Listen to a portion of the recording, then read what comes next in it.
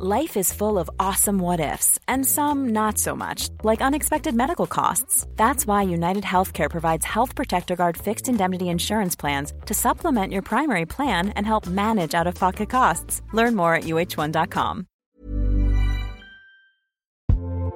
Summer is here. Pack your bag with sunscreen, your emotional support water bottle, and that steamy beach read. But wait, don't stop there. This year, there's a new kind of essential that's right at your fingertips. Dipsea is an app full of hundreds of short, spicy audio stories. They bring scenarios to life with immersive soundscapes and realistic characters. Discover stories about second chance romances, adventurous vacation flings, and hot and heavy hookups. And there's a growing library of fantasy series with werewolves, Greek gods, goddesses, Regency-era historical fiction, and fairy smut. To explore the bounds of your pleasure, new content is released every week, so in between listening to your favorite stories again and again, you can always find something new to explore. Dipsea offers a modern approach to romance through high-quality and captivating audio fiction. For listeners of the show, Dipsea is offering an extended 30-day free trial when you go to dipseastories.com/pantsuit. That's 30 days of full access for free when you go to DIPSEA stories.com/pantsuit. dipseastories.com/pantsuit.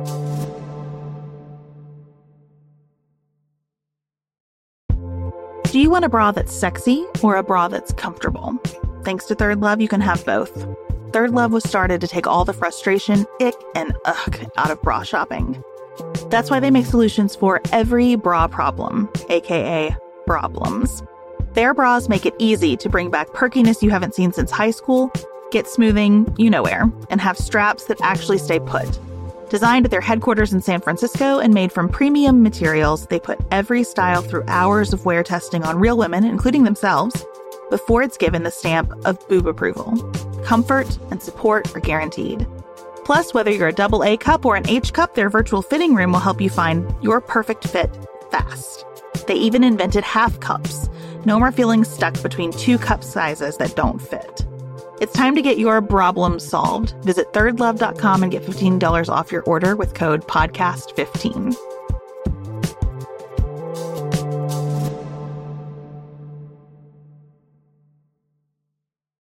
And then there's this part of the video that really struck me where it's one person after the other saying individual, individual, individual, individual. And I thought, man, we worship at that altar so much in this country that we have lost the ability to see the collective, to feel the strength of the collective.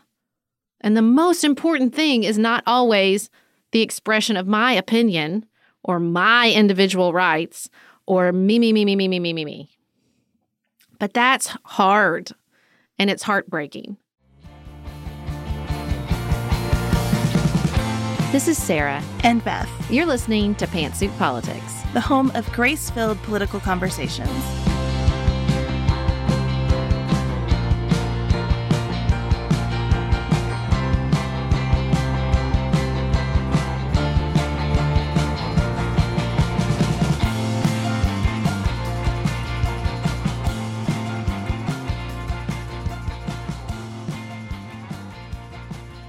Hello, everyone. Welcome to another episode of Pantsuit Politics. We are here today. We're just going to catch up on the news. Look, there's a lot going on in the world. So we're going to do our best to tackle the high points. Before we get started, the Pantsuit Politics 500th episode celebration is in full swing. And I don't want to call out users of other platforms. All I am going to say is our community on Twitter is killing it. They are making me cry every day. The threads with the gifts, it's just beautiful. It's beautiful. It's been so much fun. We love hearing from all of you about your Pantsuit Politics journey, your favorite episodes, your favorite moments. So join us because this time next week will be the 500th episode of Pantsuit Politics, and we want it to be a community-wide celebration. So in the array of news that we have to cover, some of it is very recent and some of it is recently gaining the kind of focus that it has deserved for a long time. So we'll start there in Colorado, where Elijah McClain was killed almost a year ago while in police custody. On August 24th, he was stopped as he was walking home after a 911 caller described a suspicious person. We'll go back to that in a second. Police report says he resisted officer contact. Body camera footage is excruciating and confusing. Mm-hmm. He talks about being an introvert. He just wants some space. Please respect his boundaries, but he's trying to cooperate. He tells them they're doing a good job.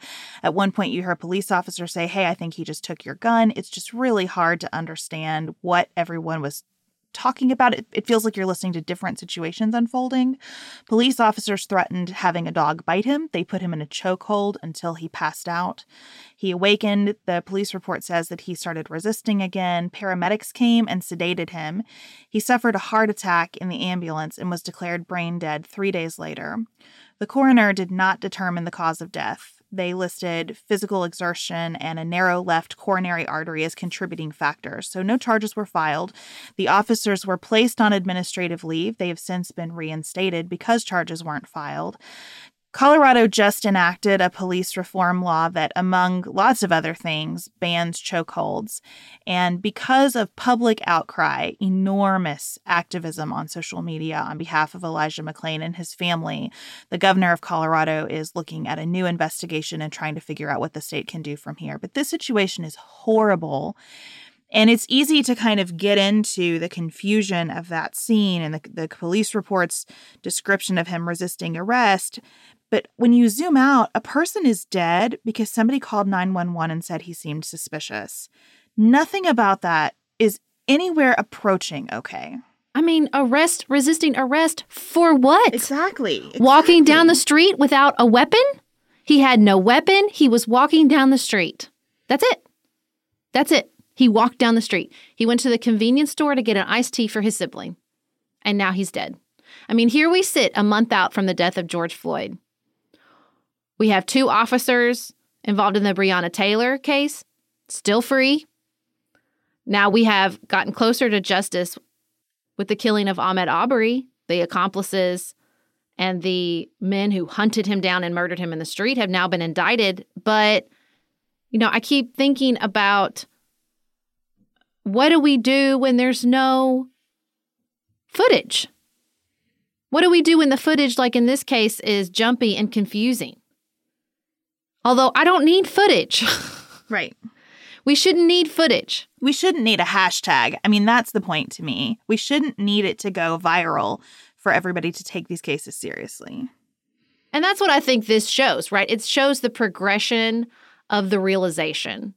It's like, if you, in certain circles, let me preface that, among particular subset of white Americans, right? They wake up with the incredibly graphic video of George Floyd a month ago, that there's just no denying the tragic, terrifying, traumatic events that unfold over that 8 minutes and 46 seconds. Okay, so we start there, and now you're seeing sort of, thanks in large part to the pushing and the amazing movement and activists of saying, like, we're not just upset about this situation, and we shouldn't need this graphic of a video. So let's go back and let's talk about Ahmaud Arbery. Let's talk about Breonna Taylor. Let's talk about Elijah McClain. And he won't be the last one. And we don't need to stop at just situations where there is video. Not to mention that we have new cases like Rayshard Brooks. So this case in particular to me is sort of the logical extension of this movement. Let's keep scratching at this and not think that because we arrested the 3 officers that murdered George Floyd, that we're done. Because he wasn't the first one and he won't be the last one. And we have to keep looking into these cases. I think this one is it's just so heartbreaking. Something about him saying, I'm an introvert, it shatters me. It's so sad. It's so sad. And I'm glad that it's finally getting the attention it deserves. Did you see Caitlin Dickerson's piece in the New York Times about a Minnesota neighborhood that was kind of making this commitment together to reduce their reliance on police?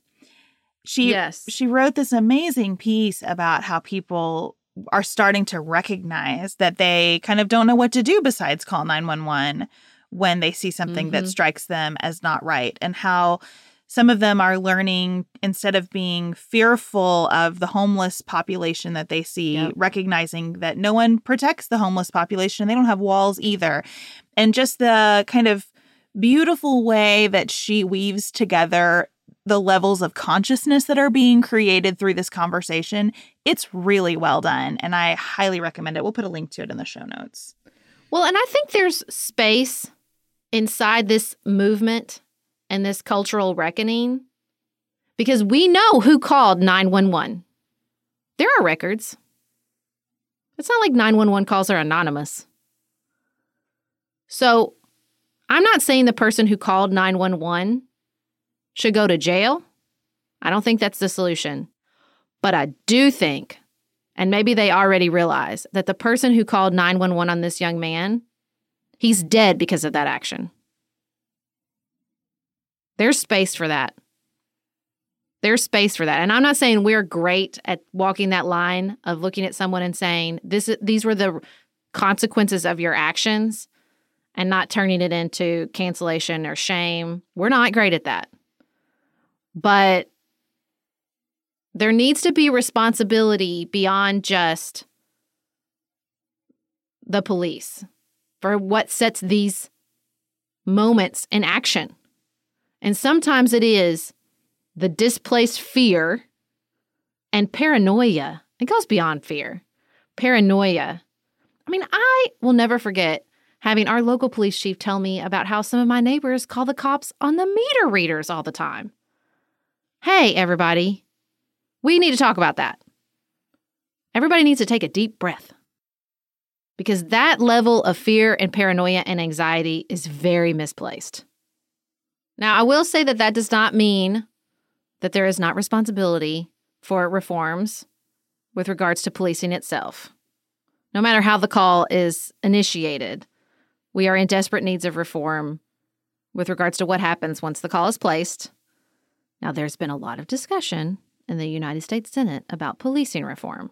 We had Republican Tim Scott leading the initiative on the Republican side for a police reform bill. There was sort of excitement that it might get done sooner than later. There was some reporting that Democrats weren't happy, but they were involved. But ultimately, Senate Democrats blocked debate on this police reform bill. And so the House is voting on a Democratic bill today, but it looks like Tim Scott's efforts in the Senate are dead for now. I'm really upset about this. I'm trying not to be, but I'm really upset about it. I don't understand the thinking that the Senate shouldn't even debate something because it doesn't go far enough. It's not that Tim Scott's bill contains things that people fundamentally disagree with. I think everything in his bill is just total consensus, bipartisan consensus that these things need to happen and that they are not enough. Fine. But what Tim Scott has said over and over is, this is what the president says he will sign. So let's get something done and then keep working on the rest of it. And I really don't understand preferring 0 to 60, 70% in this, especially because I think it's really important to continue letting the American people know that this work isn't done. Just like when we did federal criminal justice reform, that was important work. It is a drop in the bucket of what needs to be done if you really care about mass incarceration, about overzealous prosecution, about sentences that disproportionately impact people of color and are disproportionate to the crimes that have been committed. If you care about that stuff, the federal legislation was good and helpful and not even close to the work that needs to be done all over this country, because so much of it happens at the state level. And to me, that's the truth of any police reform, too. It is both good and not enough, and the push needs to continue. So I just don't understand saying we're not even going to have debate about this because we don't think it's aggressive enough. It feels to me like, would we shut down any kind of measure on gun regulation because it doesn't go far enough? Or would we take what we can get and continue to work? I affirm your frustration. I think it's hard. I think that criticism is fair when directed at a healthy, functioning Senate. That, 10 years ago, I think that would have been a really fair criticism. I just have trouble criticizing Senate Democrats and Mitch McConnell's Senate. Because how are we supposed to act out of assumption of goodwill when at every turn his leadership shows that that will not be returned, and that's usually not even the case, right? That there is no goodwill and there is no fair motive, right? And I also struggle because I don't know if in this moment, when we are not just saying we need reform, but the communities affected are saying we want a new system, if you kill the political momentum by passing something, do you keep the momentum by saying, no, this isn't good enough because this moment doesn't call for changes around the edges. This moment calls for a complete rewrite of the system. I mean, it's really hard, and I'm not going to pretend that I know the answer and that there weren't political and electoral calculations with regards to the blocking of debate. I don't think it's easy from either side. I think that it's hard to... I know this was Tim Scott's bill, but it's hard, I'm sure, for Senate Democrats to trust Mitch McConnell to give him any leeway, to give him any successes when the momentum for bigger reform is definitely on their side. I don't know. I think it's really hard. At what point, though, is this no longer about Mitch McConnell? I mean, if we have an emergent situation in this country around policing, and we do, I don't know anybody who disagrees with that something has got to be done. And we know, because let's be honest, the Democratic bill is also reform around the edges. You don't get a new system out of the United States Congress on policing. It's not available. That work has to be done at the state and local level. If you want a brand new system of policing in this country, the Senate is not where it happens. The House is not where it happens. You can get closer to that through some work in this Congress. And if the House bill goes through, even if it passes the Senate and the president vetoes it, what good has been done? There is always going to be, I totally agree with you about Mitch McConnell's bad faith and that he has broken the Senate irreparably. My feelings about him are well documented. I will never vote for him again. I will work tirelessly to support his opponent, no matter who that person is. And also, when are we going to fix this? If Mitch McConnell is reelected, which every person who does serious polling in the state of Kentucky believes will happen, if he is reelected, are we just going to say, well, from now on, even when something is pretty good, we're not going to do it because we can't put another win in his column?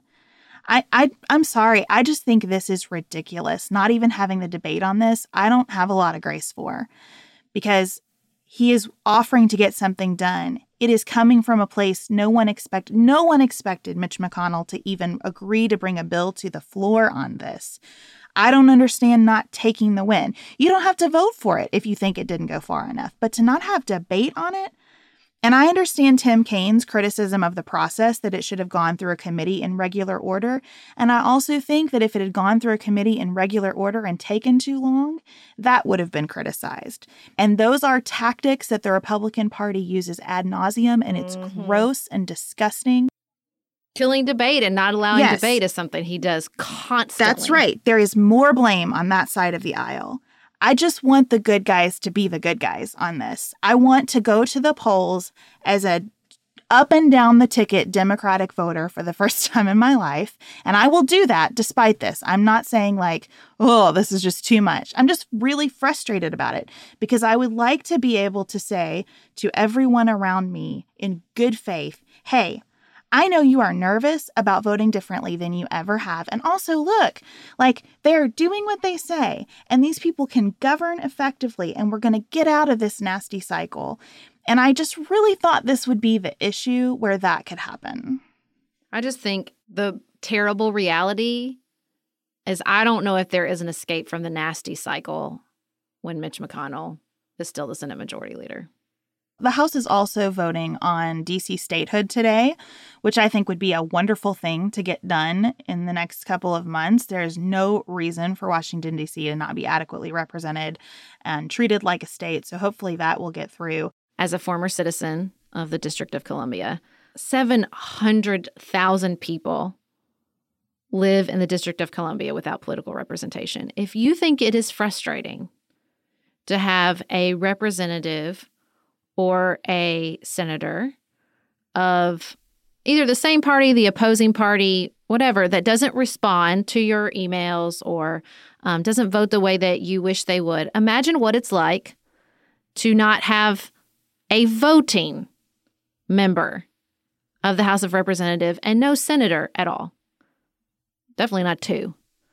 It is so outrageous that hundreds of thousands of Americans live without representation in Congress in 2020. It's just outrageous. And I desperately hope that as we are really re-examining a lot of things in America and making what some would consider dramatic changes, that adding the Washington, D.C. and Puerto Rico as states to our country is one that we do because it's unacceptable. We have another kind of depressing issue in the Senate where I'm going to be mad at the Republican side now, which I'm always mad at them, to be honest with you, in the Senate. But here's another example. We have a stalled bipartisan bill imposing sanctions on China. And the point of this, to me, is less the sanctions and more the United States saying very forcefully, get out of Hong Kong. Like, let these people have their independence.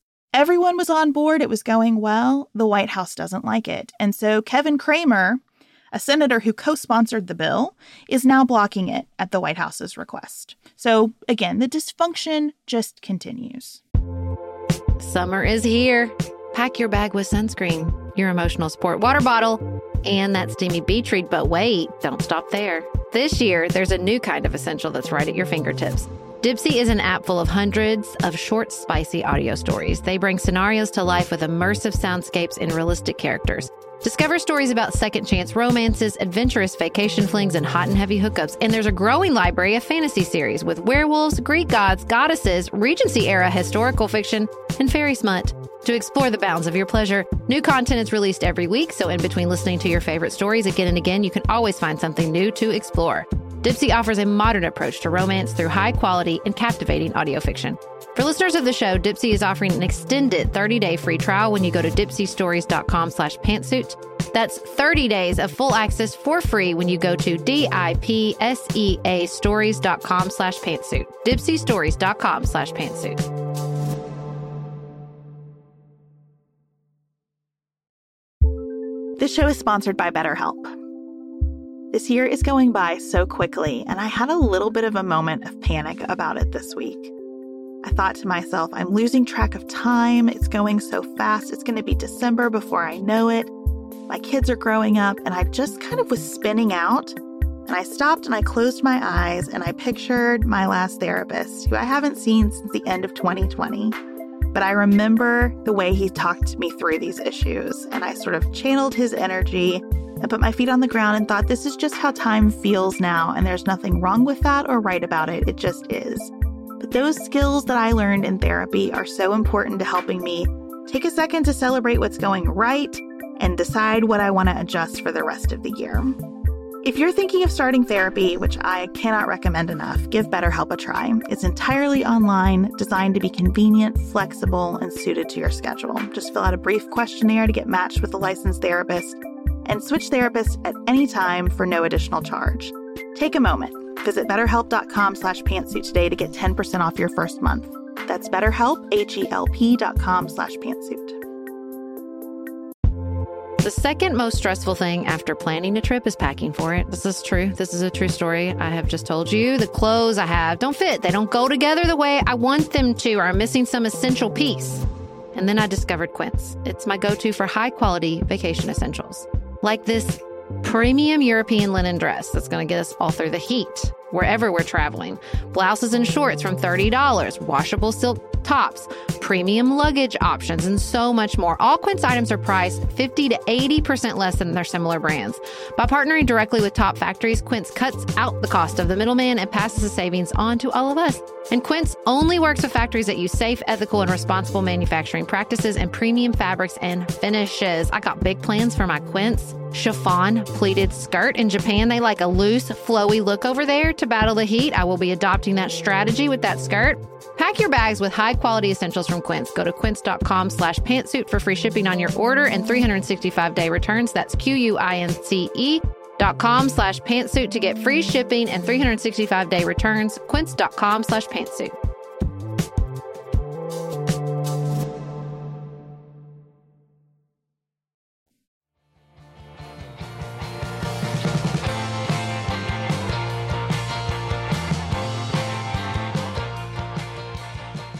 Beth, I'm struggling with the COVID coverage. Okay, tell me about your struggle. Well, I think there's not enough emphasis in the national coverage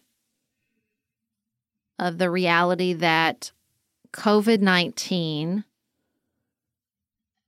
is sort of the most important factor you can consider when it comes to COVID-19 is your geographical location.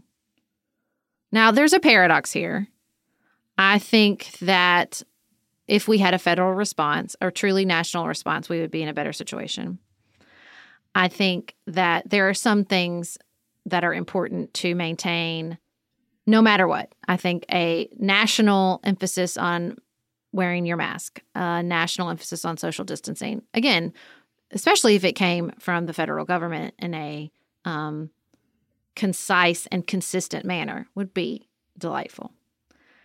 However, I worry that Americans lose trust when the coverage is, it's awful, and they're looking around at some of their local communities, and it's not, and in a surge sort of never materializes or doesn't materialize to the intensity that the national media's coverage. And there's this trust. I have seen this in my own community. I've seen friends who were on board, were paying attention, and then when in March, particularly in my area of the country, and when that massive surge, hospitals filling up, never materialized, they felt a little duped.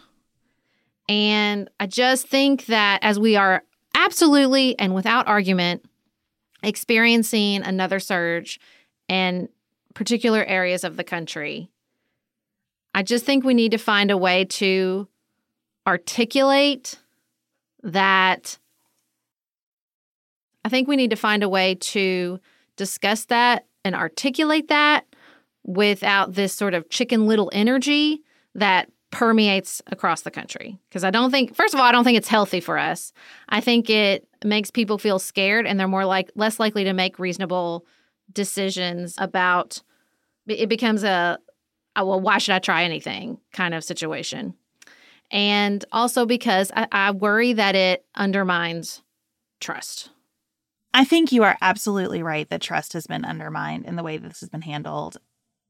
I find it incredibly frustrating to be living through a time that when it is written about 18 months, even 2 years from now, everything is going to sound so obvious.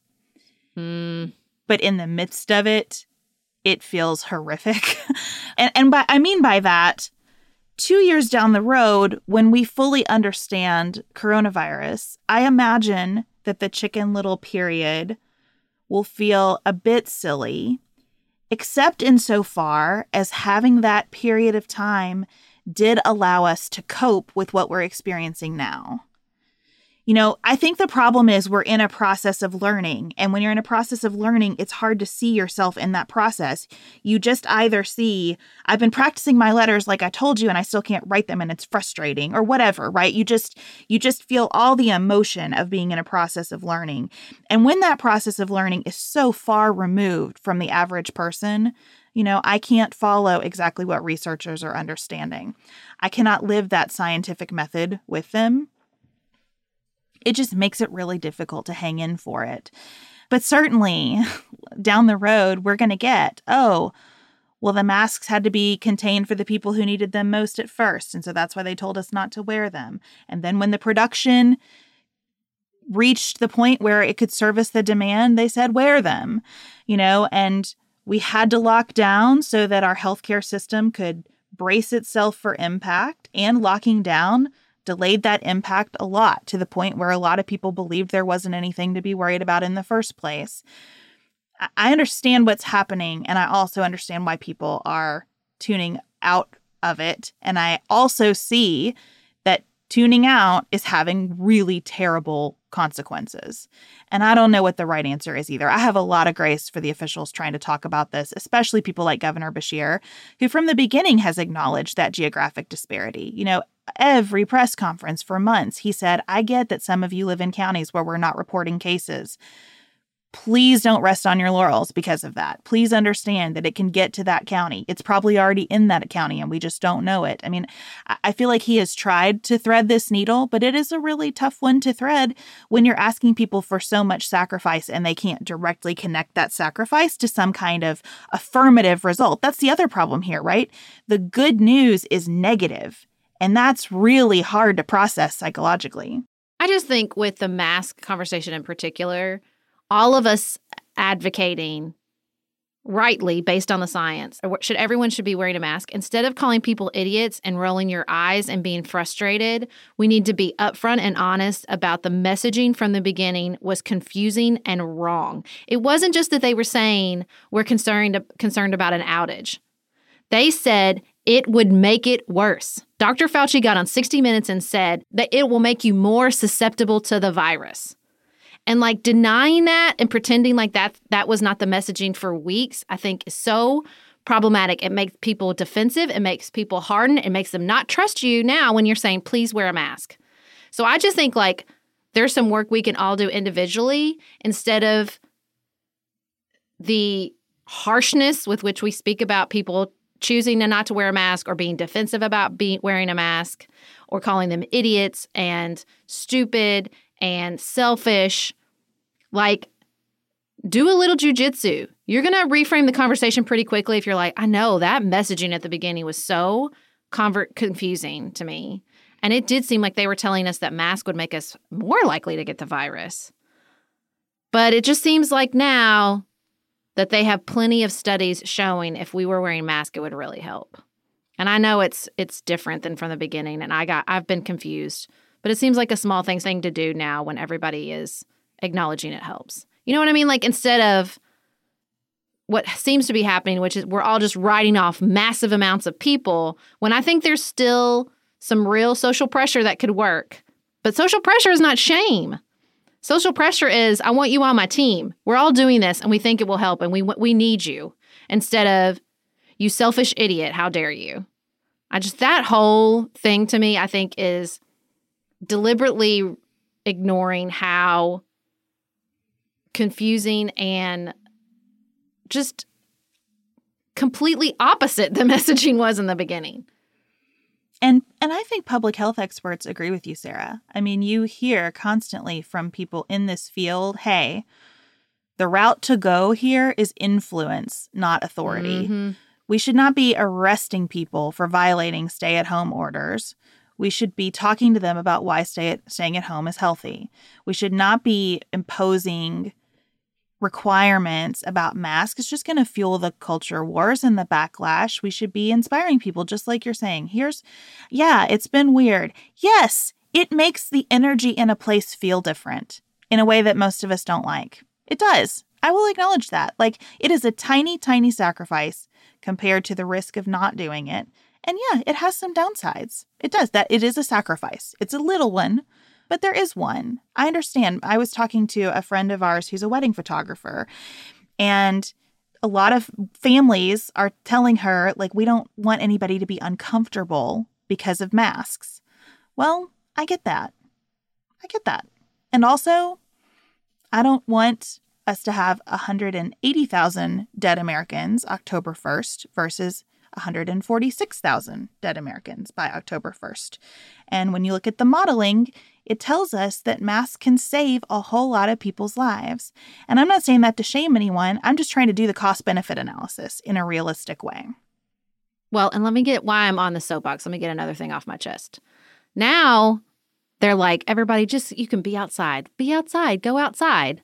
But let's not forget that for months, they were straight up arresting people in parks, pushing people out of parks in New York City. Absolutely not. You can't be outside. I mean, it's just, I think acknowledging that is an inroad to that influence. Acknowledging that the guidance surrounding COVID-19 has at times been confusing and has at times been contradictory can be an inroad to influence those whose behavior we want to change now. Instead of, if I acknowledge, even in the smallest way, that this guidance has been wrong in the past, then what I'm telling them is you don't have to listen to it now. And I don't think that's the case. I think it's the opposite. I think not acknowledging that the guidance has been confusing and wrong and the coverage at times has been overly incendiary is making it worse. It's making it worse. It's shutting down the conversations. It's pushing people into their camps. It's making them defensive.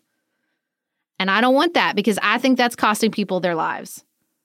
And I think if we all want to move closer together and stop making this a culture war, then we have to acknowledge that our side, quote unquote, got things wrong. It's a learning process for sure. And I think that relates to the very significant number of emails that we're getting that sound something like, "Dear Sarah and Beth, my family is breaking my heart as we talk about COVID-19 and as we talk about systemic racism and policing. My family is breaking my heart and I don't know what to do. Their minds are completely closed. My heart is completely open, and it's maybe open in a way that it's never been before about the structural problems in this nation. And they are angry at me. They are telling me I'm being disrespectful because of my views. What do I do?" That's what our inbox looks like by and large right now. And I think everything that you just said, Sarah, helps as we think about both of those conversations. If you are a white person trying to talk to white family members about systemic racism, understanding everybody's at a different place in the process of learning. And one of the most impactful things that you can do is stay in that conversation with them. Not from a place of shaming, but from a place of trying to show them what your journey has been. You know, I used to think that too about such and such monument. I thought that that was a part of our history and that it's important to, preserve our history, and that taking something down just tries to pretend it never happened. And let me tell you about kind of how I have evolved on that. And I would love to hear your reaction. That's a conversation you can stay in. And I know that it's harder than it sounds when I roll it off the tongue like that. And again, it's not going to be one conversation. But I really believe in us. I believe in our ability to rally around the mask wearing and the COVID protections. And I believe in our ability to work on each other about race in this country. I was in a meeting recently where someone said, if you as a business or an organization are not talking about both pandemics together, if every agenda item is not through the lens of both COVID-19 and racism, you're missing it. And I thought that was just exactly the challenge that I needed to hear and the tangible way to think about what we do next and how we keep these conversations rolling. It's so hard. I find myself doing it every time, whether I'm talking about mask wearing or Confederate monuments. Like, let me give you an example with the conversation about systemic racism. It is very difficult for me to not get in a defensive posture when some of my conservative relatives point out the racist history of the Democratic Party. And then I think, what am I doing? Like, you're right. There is some real racist history in the Democratic Party. And you can acknowledge that and not lose anything and say, yeah, you're right. That is in the history of the party. And then the party made some big electoral sacrifices to move away from that in the 70s and 80s. And that's the history that matters to me now. And I think it's, like I said, it's the same thing with COVID. You're right. Some of that was confusing. But this is where we are now. Because so much of this, I think, is a very painful move from individualism to the collective. And that is an exercise in the mind and the heart and the spirit that a lot of us don't have much experience with. It's hard. It's hard work. You know, a listener sent us one of the organizations, anti-vax organization, that's just really going all in with the mask wearing. And it's this video and it's all these people. And it contains some of the buzzword body autonomy. It talks about, you know, everybody has the right to live with freedom. And, it's sort of neutral. And then there's this part of the video that really struck me where it's one person after the other saying individual, individual, individual, individual. And I thought, man, we worship at that altar so much in this country that we have lost the ability to see the collective, to feel the strength of the collective, to understand that there is a we here. And I think in those moments with our family, if we fall back to that defensiveness, if we feel like this is me against them, instead of remembering that there is a small collective there, that there's a family, that we're talking about a big collective, to invite that person into the collective instead of doing the in-group, out-group. That's so easy in those moments and those debates and those conversations and those arguments. That every human being wants to feel invited into something, to feel heard, to not feel like they're being pushed out of the group. And I think this moment in American history, when we are waking up to the fact that there is a we, and that people in our group have been suffering tremendously. So many Americans are seeing that and remembering that that person is my fellow citizen. That person is my brother. That person is my sister. And the most important thing is not always the expression of my opinion or my individual rights or me. But that's hard and it's heartbreaking. And that work within a collective group is, I think, something we're all pretty rusty at right now. And so I think it's just giving grace to yourself and to the other person, and as much as you can, constantly reminding yourself that there's a we here. And the we is sometimes heartbreaking, often heartbreaking. Allowing for that heartbreak and allowing for that discomfort, just like you said. And remembering that that's what happens when it's a collection of human beings. I agree with you. And I also have a little bit of a different perspective to add, which is that if we really cared about the individual in the kind of language that we use, we wouldn't have a lot of the problems that we have, because we don't care about the individual in the way that many of the problematic aspects of our society function. Our prisons would not be overflowing if we really valued the individual the way that we say we do. We really wouldn't have the COVID-19 issues that we have if we really valued the individual the way we say we do. We got a message after one of our recent episodes where I described my experience as a new lawyer and just that sense of I'm always about to lose everything. And the listener said, that's my experience as a Black woman, except the stakes are way higher and I can't quit. Every single day I have that feeling and the pressure around it increases and I can't walk away from it. Now, if we really valued the individual the way we say we do, that would not be her experience because we would value her individuality as much as we valued mine, and we would value both of ours as much as we valued white guy who graduated from Harvard and is the third person in his family to do so, right? If we really valued individualism the way we say we do, we would be a lot further along on some of these issues as well. It is that balance of individual and collective that we're bad at.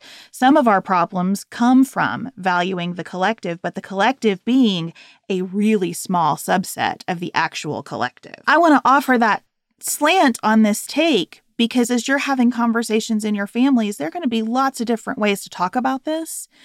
And there isn't a bad way to talk about it as long as you keep talking. And I know some of you are tired of talking, but I want to go back to that listener's message and recognize that some of us can quit talking and others of us can't stop being people who are harmed by the things we're talking about. And that's what keeps me motivated to keep pushing forward and to keep trying different angles and different paths to inspire people around me to come around on these issues. I mean, I think what it is, though, is that the individual is always yourself. The collective is an invitation to realize that no individual has rights if every individual doesn't have rights. Like that, see what I'm saying? Like it's such a subtle shift, but I think it's really important because this emphasis on individual rights is just me. It's just my individual rights. There's never an invitation to consider someone else because you have to have that collective saying, yes, but individual doesn't just mean you. Individual means what are the individual rights of someone in prison? What are the individual rights of someone walking home from a gas station that gets 911 called on them? Like, I think it's just that individuality, there's no container of the collective outright. You hear people talk about individual rights as if they are an island existing completely and totally separate from the government. It's so crazy making sometimes to hear people talk about their individual rights. I think that's why you see so much conversation and memes and tweeting about mask in comparison to seatbelts, right? It's how dare you ask me to wear a mask? As if you don't have to put on a seatbelt. Like, it's just, there's no wider vision that individuals exist inside a collective. That agreement that my rights only exist inside a group where we've decided that everyone's rights matter and that the power of the state comes from that agreement it's just really lacking. And so much of that is a conversation about trust, as you started this discussion. And I think that's a good segue to talking more about elections. We wanted to follow up a little bit on Tuesday's primary in Kentucky because there has been so much interest in it. And also about some of the polling that's coming out and the different approaches the parties are taking to conventions. Earth Breeze Eco Sheets look just like a dryer sheet, but it's ultra-concentrated, liquidless laundry detergent. It's the best of all worlds. Earth Breeze is tough on stains and odors while being kind to the planet and your skin, so it's good for sensitive skin. It reduces plastic waste. All of these things are true and amazing, but let's get to the heart of it. Y'all know I have a laundry system. You know it revolves around training children as young as possible to do their own laundry. Earth Breeze Sheets feels like they were invented for this. Because littles maybe sometimes struggle with those big, heavy jugs. Or maybe you worry about the pods, but here we go. Here we go, y'all. Earth Breeze Eco Sheets. It's like the perfect solution. A child as young as 2 can handle these sheets. And even with toddlers, like, you can get them involved. And this is a way to get them helping with laundry even before they could do it themselves. Ugh, God, I love it so much. Right now, our listeners can receive 40% off Earth Breeze just by going to earthbreeze.com/pantsuit. That's earthbreeze.com/pantsuit to cut out single-use plastic in your laundry room and claim 40% off your subscription. earthbreeze.com/pantsuit.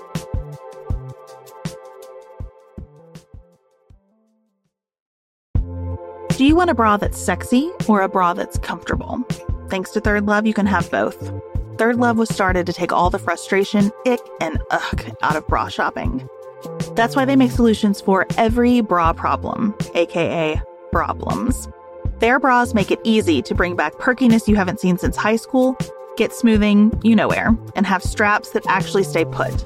Designed at their headquarters in San Francisco and made from premium materials, they put every style through hours of wear testing on real women, including themselves, before it's given the stamp of boob approval. Comfort and support are guaranteed. Plus, whether you're a AA cup or an H cup, their virtual fitting room will help you find your perfect fit fast. They even invented half cups. No more feeling stuck between two cup sizes that don't fit. It's time to get your problem solved. Visit thirdlove.com and get $15 off your order with code PODCAST15.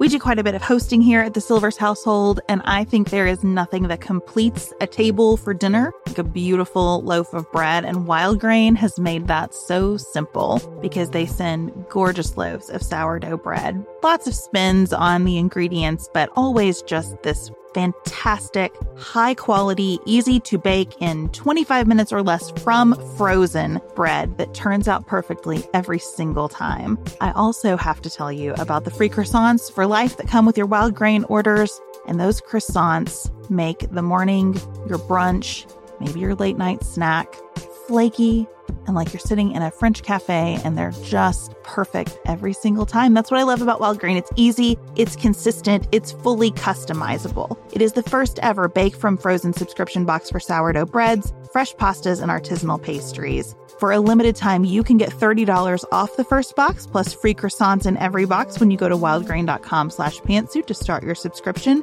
You heard me, free croissants in every box and $30 off your first box when you go to wildgrain.com/pantsuit. That's wildgrain.com/pantsuit, or you can use promo code pantsuit at checkout.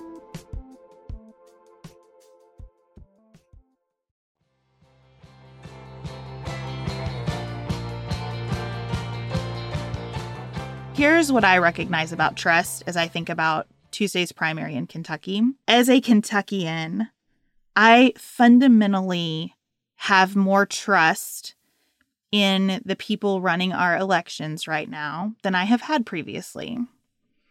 And I fundamentally believe, especially, that our governor is not only opposed to voter suppression, but is actively fighting voter suppression.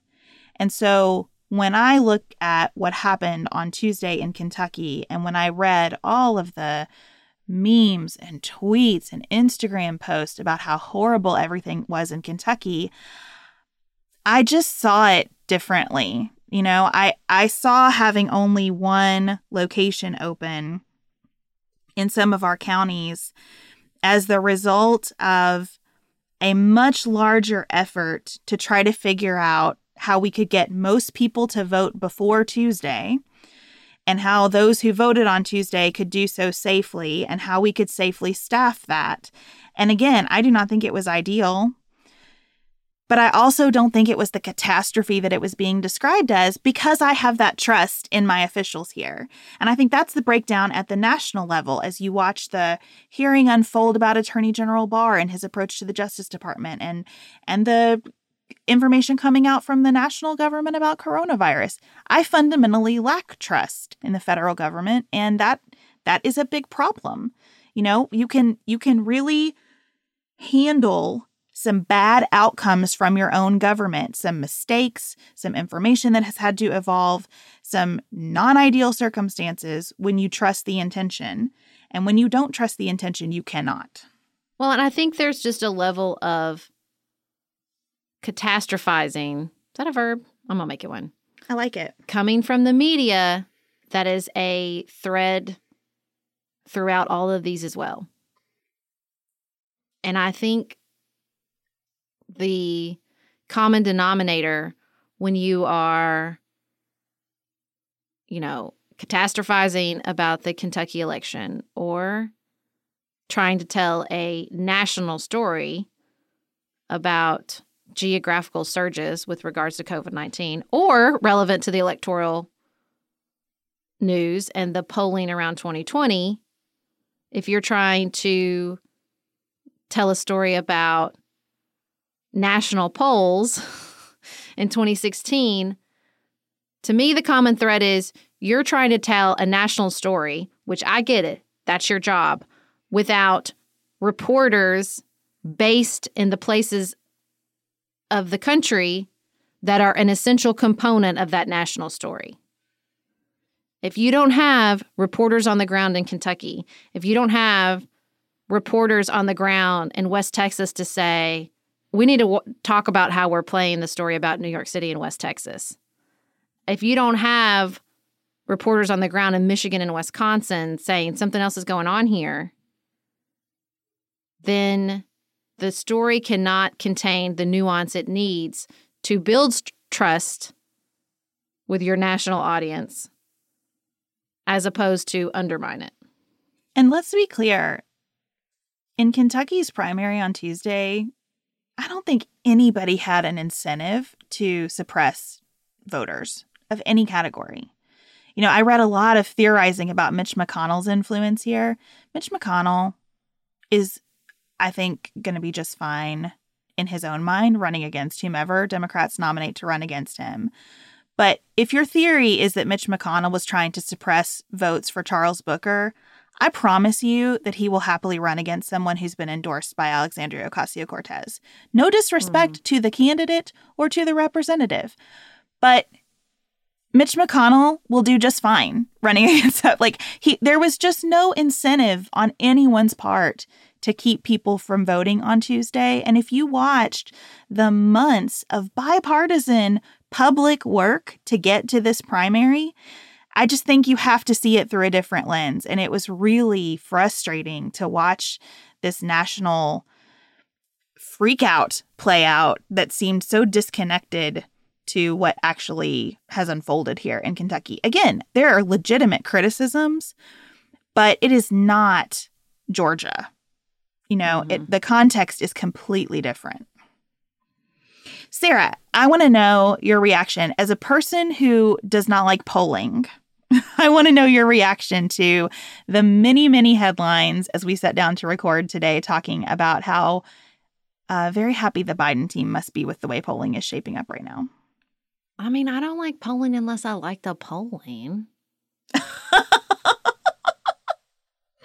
Well, that sums it up, everybody. No, actually, the most interesting thing I read about polling recently was the New York Times did an analysis about like national pollsters and really trying, you know, in the past 4 years, they've really tried to dissect what happened in 2016 and that they realized they undersampled non-college educated whites in Wisconsin and Michigan. But they're sort of defensive about the national polling because they're like, well, it was right. She did win the popular vote by about what we thought she would.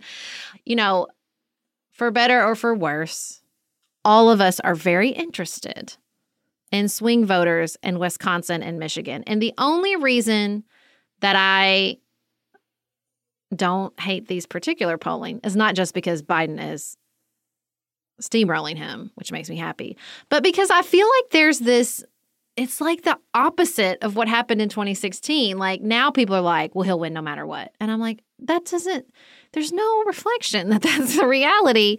And so I really like this polling just because it helps me like shake loose my super cynical progressive friends that just believe no matter what, Trump is going to win. When I just want to scream, like he barely won the first time. Just because they got it wrong doesn't change the facts on the ground of that he didn't win by that much and he only won in certain places. And it is important to pay attention to what's going on in those places. And there is room for movement. You know, some of this is just we hear this from our listeners, and it's so hard to convey to people that, like, people's politics change. People's opinions about Donald Trump change. Not everybody woke up on 2016 either he's the devil or he's an angel. And, you know, I thought that for a long time. And seeing sort of the rolling tides of realization that have swept across the electorate over the last 4 years, it's just really important to always remind people that there is room for change in everyone's minds. And if this polling helps remind people of that, then great. I'm really interested in the different approaches the Republicans and Democrats are taking to their conventions coming up. I think it's such a good encapsulation of where these parties are headed into this election. So if you've not been following these stories, I can't imagine why. There's nothing else to pay attention to. Here's what's going on. Republicans have moved out of North Carolina because North Carolina would not accommodate the kind of scenario that they want, which is basically a big rally for the president to give his speech. Lots and lots of people, cheering crowd, good optics, etc. So they're going to do that in Jacksonville, Florida. There's some serious anxiety there about what the president wants to do, and have their business conducted in North Carolina. The DNC is saying, hey, don't come to our convention, everybody. Just don't come. They've moved to a very small location. 1,000 people or less will be there. And I hope it's a lot less. 1,000 people in a room still makes me nervous, especially for the very long days those conventions take. If you've never been to one of the conventions before, I hope you go sometime. I feel like every American needs to go to one of the major party conventions in a presidential year. It's just fascinating to watch. But you are sitting very close to other people for a very long time at the conventions. So anyway, the Democrats are saying don't come, and they're planning for delegates to participate remotely. They're planning locations all over the country for people to participate in some kind of in-person gathering, it sounds like. But they're really trying to say, like, let's just embrace this for what it is. Instead of doing a scaled down version of what we envisioned before, let's try something that has elements of what we've done before, but that also has some things that feel really new and that kind of meet the moment. And I think it's a good dichotomy. There was this story that went out, and I think it was John Thune, Mitch McConnell's second in command, majority whip over in the Senate. And he was like, I just think these soft numbers with independents show that the president really needs to shift strategies. And I thought, do you think that he has a strategy? Do you think a leopard can change its spots? Like, I just thought it was so entertaining that he thought Donald Trump really was keyed in to poll numbers and would just dramatically shift his tone and approach based on anything he's seen over the last 4 years. I just thought, I mean, and again, this convention is a perfect reflection of that. Of course, he's not going to shift strategies, Thune. Come on. I read those remarks too and thought, this is what you say about a first-time candidate, not somebody who we've watched govern for 4 years. Uh-huh. We've watched that movie before. Oh, now he's going to be really presidential. And it lasts for 30 hot seconds. And he's back to who he is. And people know that now. So what is the point? We don't even get those stories anymore. Yeah. What's the point of those comments from Senator Thune? Like, that's the most useless thing I can think of to say in a situation like this. Well, we've taken a wide and winding road through this episode of Pantsuit Politics because that's our way. But we thank you for joining us. And we did want to share that I am now posting the audio from my morning news briefs on Instagram on Patreon. So if you've been on the fence about joining Patreon, you're not on social media, but you've kind of wanted to experience the news brief, there's a new vehicle for which you can do that now. So just wanted to put that out there. Again, thank you for joining us for another episode. We will see you back here on Tuesday. And until then, keep it nuanced, y'all.